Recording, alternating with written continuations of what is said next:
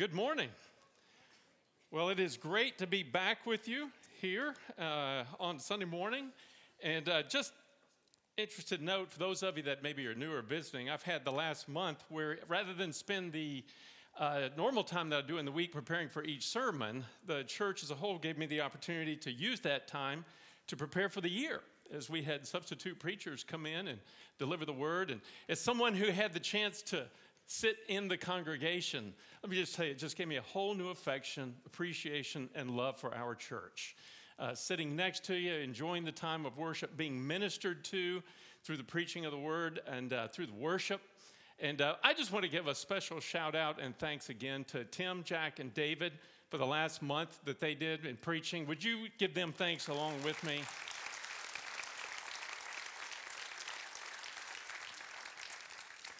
No, it was great, and I personally was ministered very much by each one. I learned a few things along the way, too. There was one Sunday in particular that I decided to sit up in the balcony. And one of the things that I learned is it is hot up there. I don't know how y'all endure it. If y'all after church see someone and their face is glowing like Moses and they saw the Lord, no, they just sat in the balcony. They came down hot. The other thing that was interesting when I sat up there that surprised me, I don't know why, it just caught me off guard, and that is when the preacher came up and said, let's take out our Bibles and let's read the word, and all of a sudden throughout the floor I saw this sea of white, all the white pages that opened up. I can't see that from up here. I don't know if you're in the Bible or doing email, but up there it was really cool just to see how, people want to engage with God's word and to hear from that. So the other final thing that I learned through this is that app is cool. Is that not the best tool ever? I got on there and kept all my sermon notes on that, and it was great. It was something I could access during the week with incredible ease, and so just awesome things that we have. And for me personally, and looking ahead and thinking about, okay, Lord, if the intent is to plan really throughout the year, where is it that you would have us to go?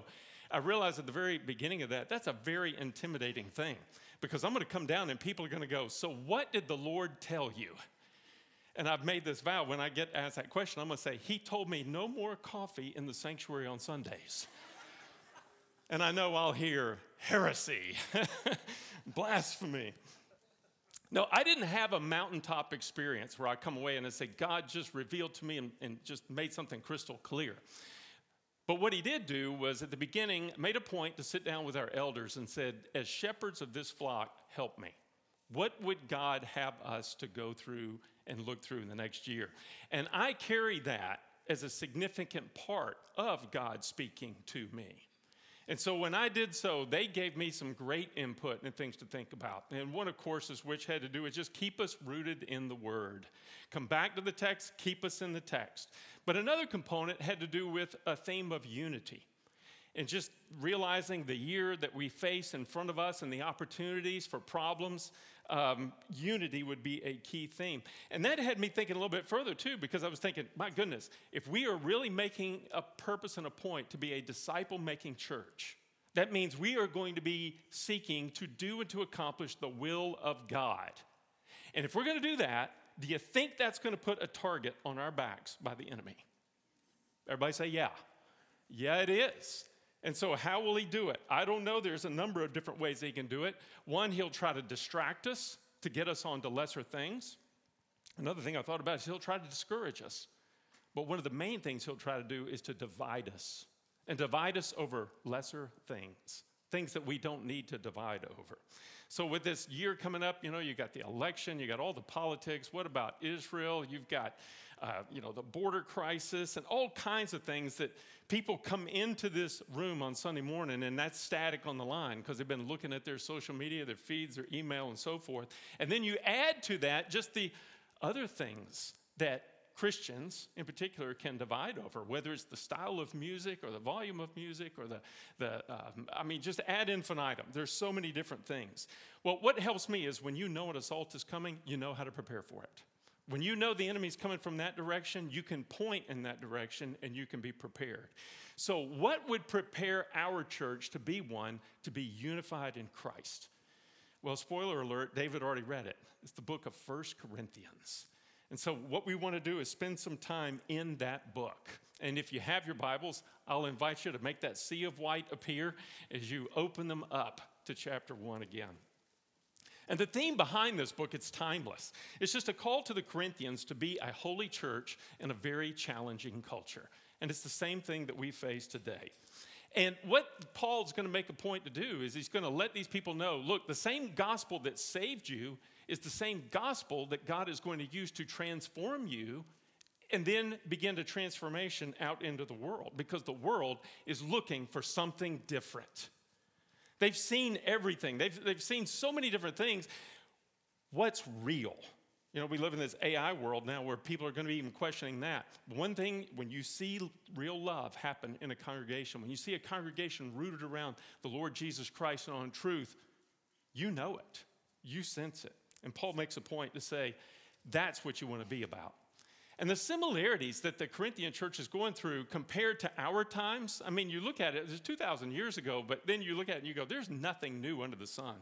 For starters, culturally, they were similar to our postmodernism mindset because theirs was a day, too, in which they regarded feeling over facts. How does something make me feel versus what is the reality? What is the truth of a situation?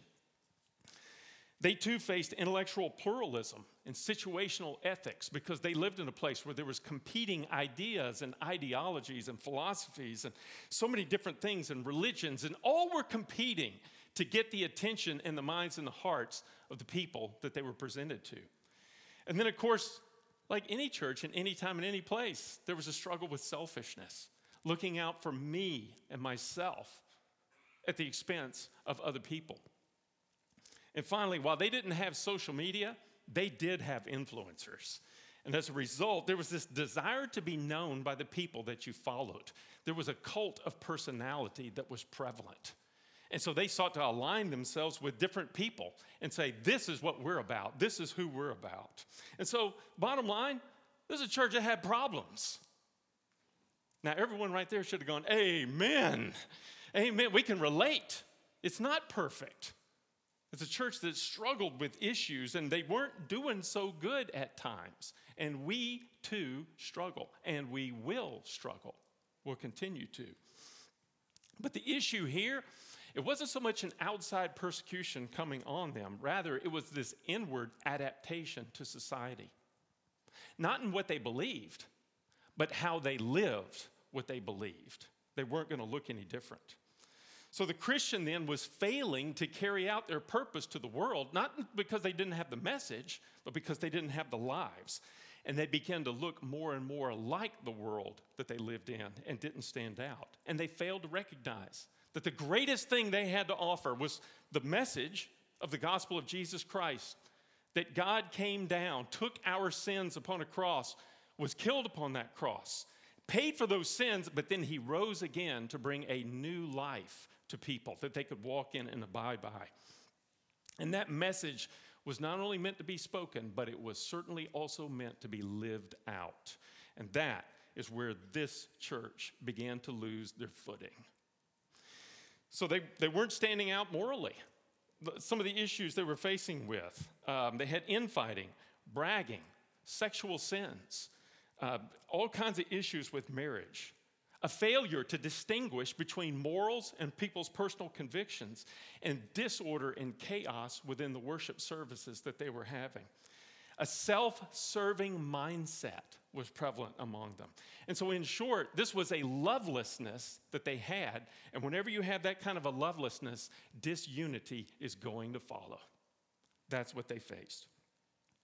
So when the church failed to fulfill her function in the city began to make its way into the church and how they lived. And so Paul was going to correspond with them and help to set things right. Now, I've got a little chart up here, and I apologize for its smallness. You may not be able to read it, but it just kind of gives a little breakdown. This is from one of my seminary professors, Tom Constable, who kind of gives you the time frame on how these letters worked out. There's a reason I want to share this with you, because where things start out initially is first you have Paul pays a visit to them, and then afterwards he writes them a letter. It's not the book of 1 Corinthians. It was a different letter that he wrote. They wrote a letter in response to that, and they had some questions for him. So he writes a second letter to respond to those questions, and the second letter is 1 Corinthians. Are y'all confused yet? The second letter is 1 Corinthians. Well, a little bit of time goes on, and you see he has a visit with them. Then he has what he called his severe letter, where he really reprimanded them. And then he wrote them again. And that fourth letter is the one we call 2 Corinthians. Now, the reason I give you this history is because you just need to realize when you go into this letter, you're picking up into a conversation that has already been happening. And so he's going to be answering and dealing with things that they presented, and the work is on us to do a little understanding of what was the questions being asked, what were the issues, and how was he going to deal with them. Now, what I did, I'm just going to give you a preview into the next several months in terms of what we're going to do, because we're going to break this book into a few segments, and then we're going to occasionally take a break from 1 Corinthians, look at a few other things, then we'll come back to it. But as we go along, I'm just going to kind of break it down into how this book can be divided up. Chapters 1 through 4, I'm calling this one The Local Church, Bright Lights Casting Dark Shadows, because they were a church meant to emit the brightness of the glory of Jesus Christ, and yet they were being known more for the dark shadows that they were casting. After that, you go to chapters 5 and 6, and I'm calling this one Breaking Bad, when sin becomes cancer, because sin had begun to run rampant throughout them, and they weren't dealing with it. And then you've got chapter 7, which is just questions on marriage and in ministry in particular. You move then into chapters 8, 9, and 10. And this is going to be, I'm calling this Love and Let Live. Because the idea behind this is that how do you distinguish between your personal convictions and the clear morals that the Bible presents? Folks, that is one of the biggest issues the Christian church faces. It is very hard for us to distinguish that and to allow other people their liberties and some of their convictions. So I saved that one for right in front of the election. Y'all get ready. Chapters 11 through 14, I call this a heart of worship because Paul deals with some of the issues that this church has regarding their worship services and the things that they were doing and the disorder that they were allowing. And then you get to chapter 15, and this one is all about the resurrection. And this is the crux of what we believe. We're going to spend some time here. I want to just say a little something about the resurrection. This really is the crux of what we believe. When we gather together, we talk about the cross, and we should, because that is where we discuss the penalty and the payment for sin. But you know what my discovery has been? And this was really highlighted to me when I was going through seminary, because I thought, yeah, this applies to me. We often treat the resurrection as a footnote. It's a little something extra that's a little bonus behind the cross. But the resurrection is not a footnote. It is the focal point of what we believe. And so in the book of Acts, in fact, I was listening and reading some things about this and found out a little bit of trivia behind this. In the book of Acts, you realize every single sermon that is brought up, the key focus of it is the resurrection. Every sermon and speech is about the resurrection ultimately. And you got 260 chapters in your New Testament as a whole, but you have 300 times where the resurrection is mentioned and brought up. It's that big of a deal. And yet most of us, when do we hear about it? Easter and a funeral. Not in this book. You're going to see it in every single chapter. It is that big of a deal. In fact, one of the statistics says 33% of people from Generation Z believe that the resurrection never happened in history. I'm sorry, I got that backwards. Only 33% do believe that it happened in history. 1 out of every 3 in Gen Z. And then in Britain, 25% of professing Christians say that the doctrine of the resurrection is not an essential of the Christian faith. Whoa. I would argue, I don't know that you can be a Christian if you don't understand and believe in the resurrection, because you don't really fully understand who Christ is and what he's done. Well, once we get done with the resurrection, the last one's on one chapter, chapter 16. I'm going to call it Cleanup on aisle 16, because Paul just uses this as his opportunity to clean up on some of the other issues that he hasn't been able to cover so far. And each week, I'm going to give you a mission, should you choose to accept it. I'm going to give you a memory verse. And there's a reason. Because every time you sit down to memorize a verse, you are meditating. You have to.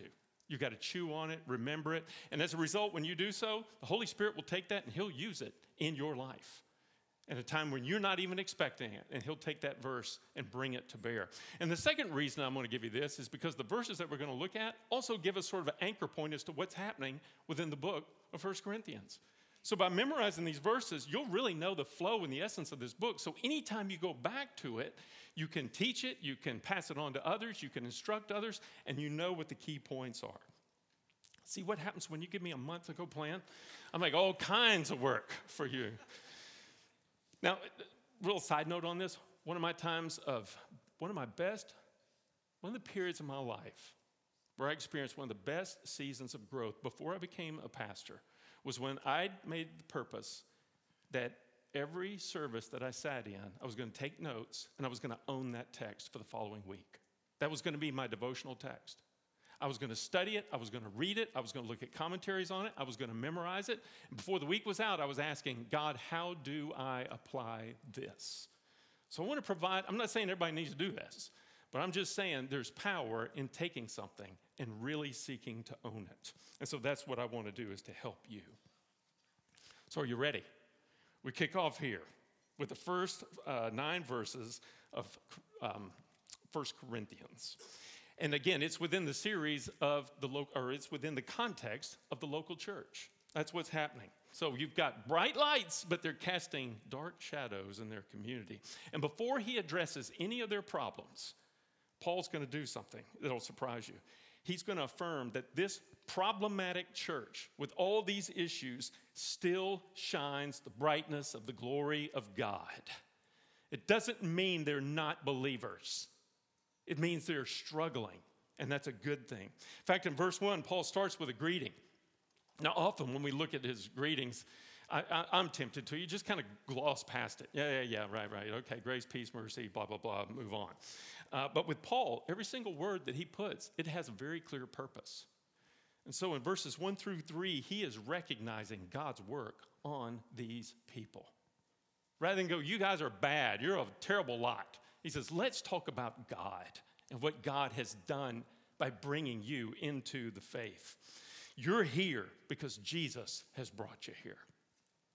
And so he mentions another fellow, Sosthenes. He comes along. I want you to note that. When Paul does ministry, he's got somebody with him. He doesn't go solo. He's got someone he's going to be teaching. He's going to be instructing. He's going to give them opportunities for ministry. He may even hand the ministry off. But time and again, when you read his letters, it's going to be Paul and Silas, Paul and Timothy. And here is Paul and Sosthenes. Who is he? We don't know. He was somebody with Paul.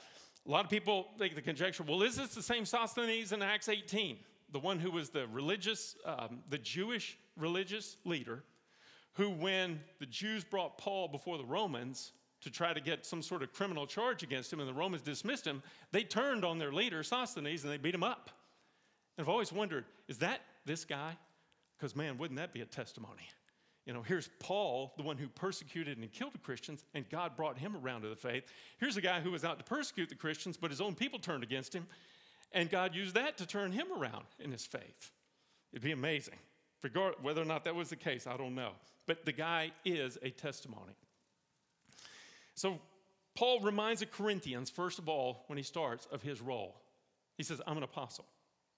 I'm somebody who has seen the Lord Jesus Christ. And he says, I was called to be that. He didn't go looking for it. He didn't say, how can I get on this quest to be this person? He says, God called me into this. And you know what's fascinating to me? Is then he turns that around to his congregation in verse 2, and he says, the same way God called you into the faith. It's that big of a deal. None of us are here by accident. And so again, before he goes into the problems, verse 2, he calls them by this name. And this is something you can underline if you have your Bible. In verse 2, he says, this is the church of God which is at Corinth. I probably sound like a broken record, but this is a church with problems, big problems. And they are the church of God at Corinth.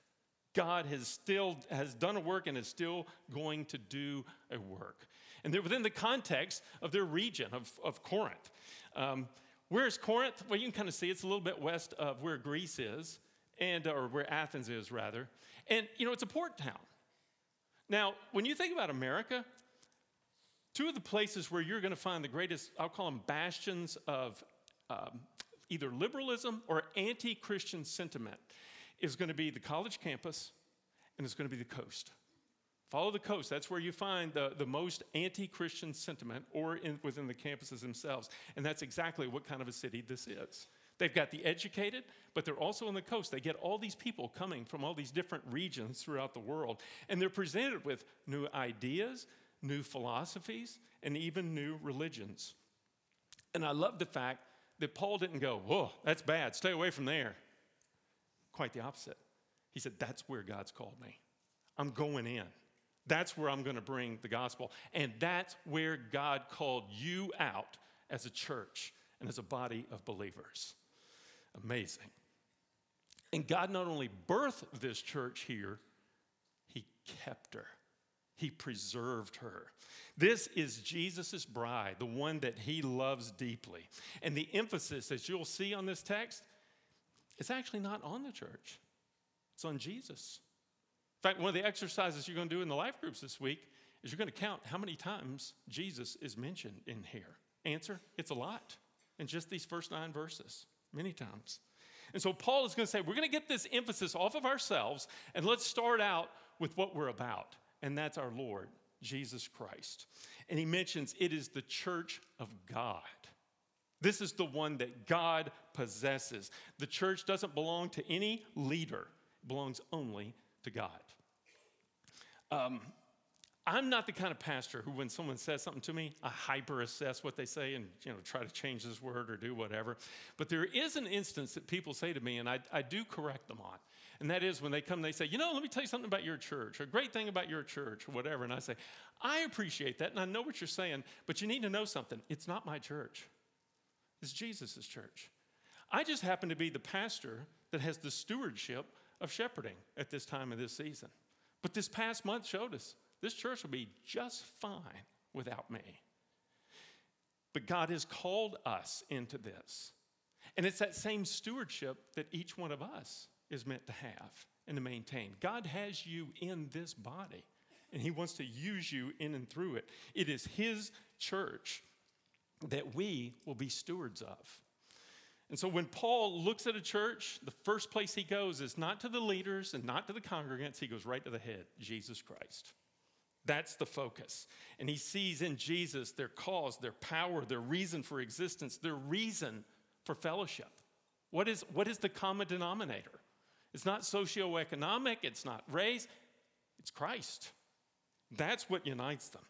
And so God loves his own, and we should too. Now, how many of you heard this? I'm sure all of you have. Jack, I love Jesus, but it's the church that I have a problem with and don't really like. I think we've all heard that at times. And I think I can understand why people would say that at times too. But if we laugh about that, I don't think Jesus does. Any more than if I stood before you and your spouse, or you and one of your children, or you and somebody you care for, and I deliberately insult them in front of you. What are you going to do? Hold my drink. All right, I'll fight you over this. Yeah, I'm not going to say they're perfect, but I love them. I love them, and I'm going to protect them. That's how God feels. That's how Jesus feels about his church. One time my brother was, my brother-in-law has been one of the assistant city managers for the city of Dallas. And at one point, he was over the police and the fire. And because he's management, there at times meant that he was going to be at odds with some of the union leaders within each of those departments. Well, my brother met one of the union leaders at that time, and he was having this conversation. And my brother says, hey, let me ask you something. You know John Fortune? And the guy goes, yeah, I know him. And at that point, my brother intervened real quick and says, well, he's my brother-in-law. Before the guy had a chance to embarrass himself and run him down to talk about all the problems that he had with him. When I think about that, I think about, okay, how often do we run down the church? We focus on the problems rather than realizing this is the very church that Jesus loves. When I officiate a wedding, usually the people are young and I get them at their best. All right? The woman's been getting ready since 9 a.m. for a 2 p.m. wedding.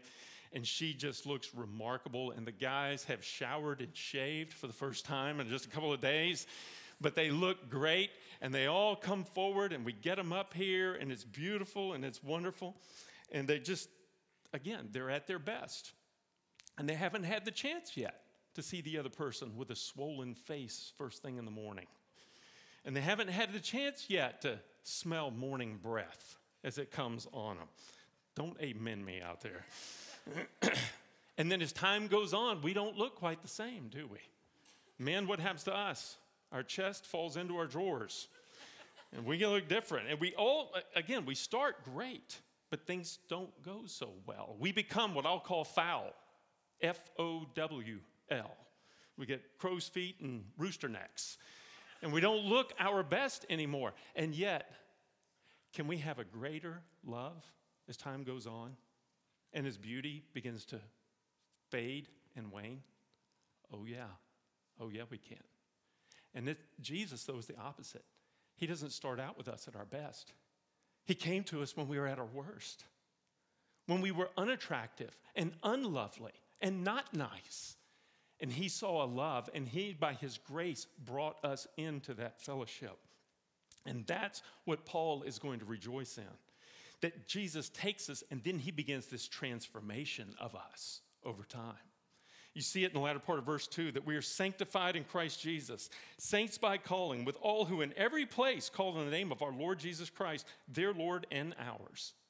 The local church at Corinth would be the place that God was going to inhabit that city. And God loves her, and he lives with a bride that has warts, and he's okay with that. They're sanctified. They've been cleaned up from their sin and been set apart for a specific use. They're saints by calling. They didn't do anything to earn this. God said, I have chosen you, and I'm going to work in and through you. And the commonality that all have is that Jesus is the head of all. We're related to him. It's as if we all now have the same last name, and it's his, Christ. And because of that, it's in verse 4 that Paul gives thanks. He says, I thank my God always concerning you for the grace of God which was given you in Christ Jesus. There it is, grace, God's unmerited favor. He has given it unto you, his church. And nothing they did and nothing they would do would keep that grace. It's God's to freely give. It's what they received. Verse 5, in everything you were enriched in him, in all speech and all knowledge. So the ability to know God, then turn around and to communicate those truths, all came from him. He had given them that. Verse 6, even as the testimony concerning Christ was confirmed in you.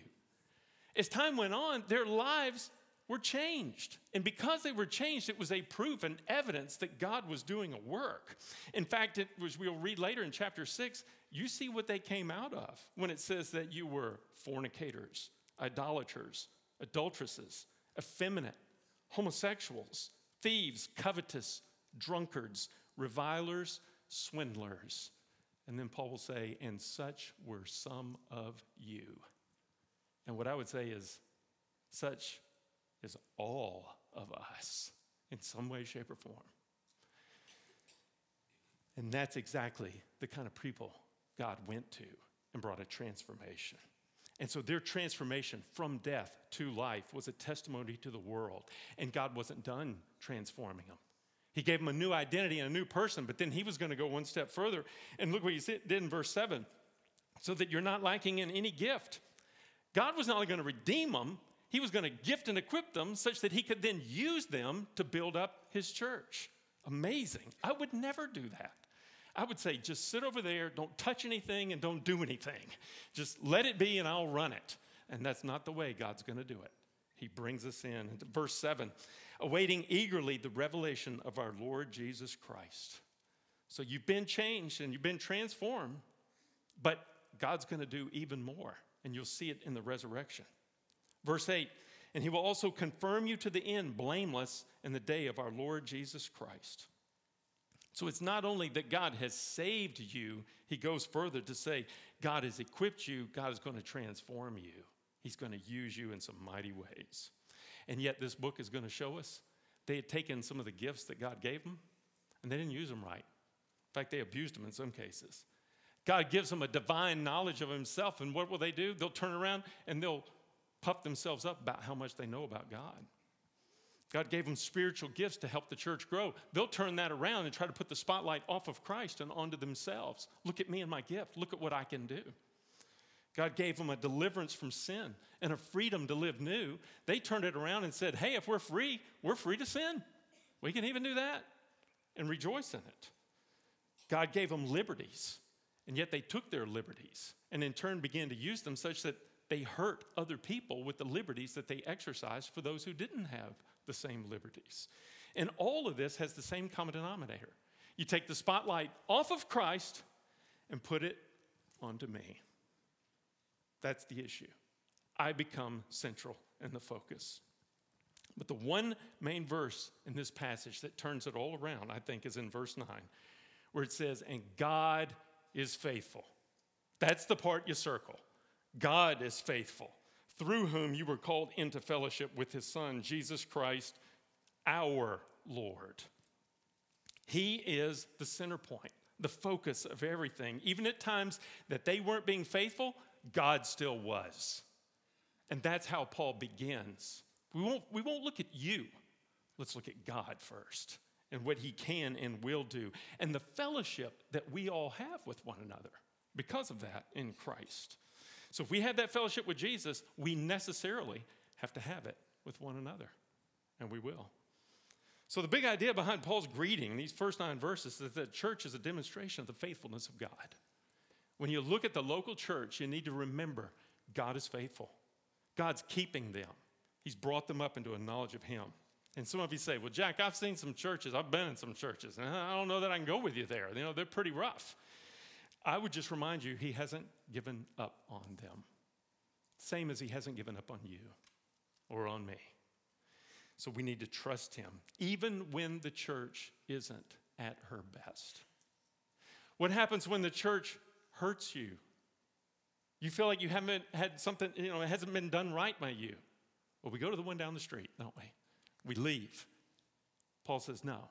You don't run from the church when that happens. Go towards Christ, and it will bring you towards one another as you seek to work this out. And it's because Jesus is here, and his Spirit is in and among us. When I was in Israel, when Karen and I went, we had this Jewish guide. His name was Ronnie Simon. He was excellent. And as he was telling us all these different things about Israel, he made a point to stop, and he said, now, all you Americans come over here, and you talk about the Holy Land. He says, I want to enlighten you to something. This land isn't holy.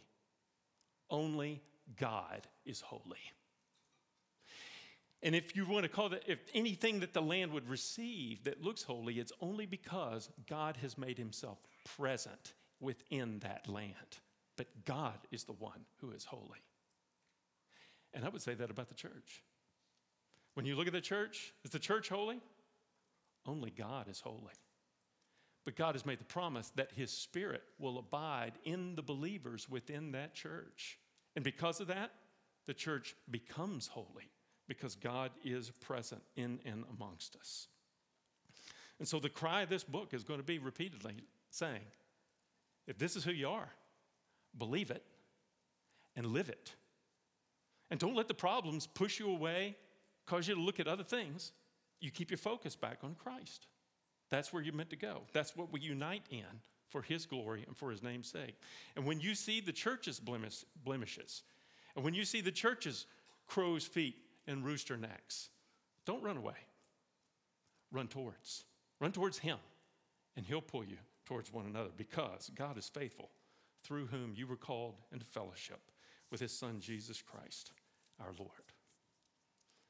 Would you bow? Tom, while they're bowing, would you go ahead and come on up with your team?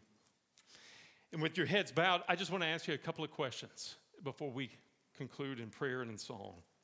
My first question is this: do you know this Savior? Do you know him? Because God wants to use his Spirit, and he wants to use this very imperfect church to help you to get to know him, to help you to grow in him and your love for him as you discover and continue to learn, just like all of us, his great love for you. And so I just want to let you know this room is filled with people who would love to help do for you what someone once did for us, to walk you through who he is and help you on that journey of faith. Because God loves you.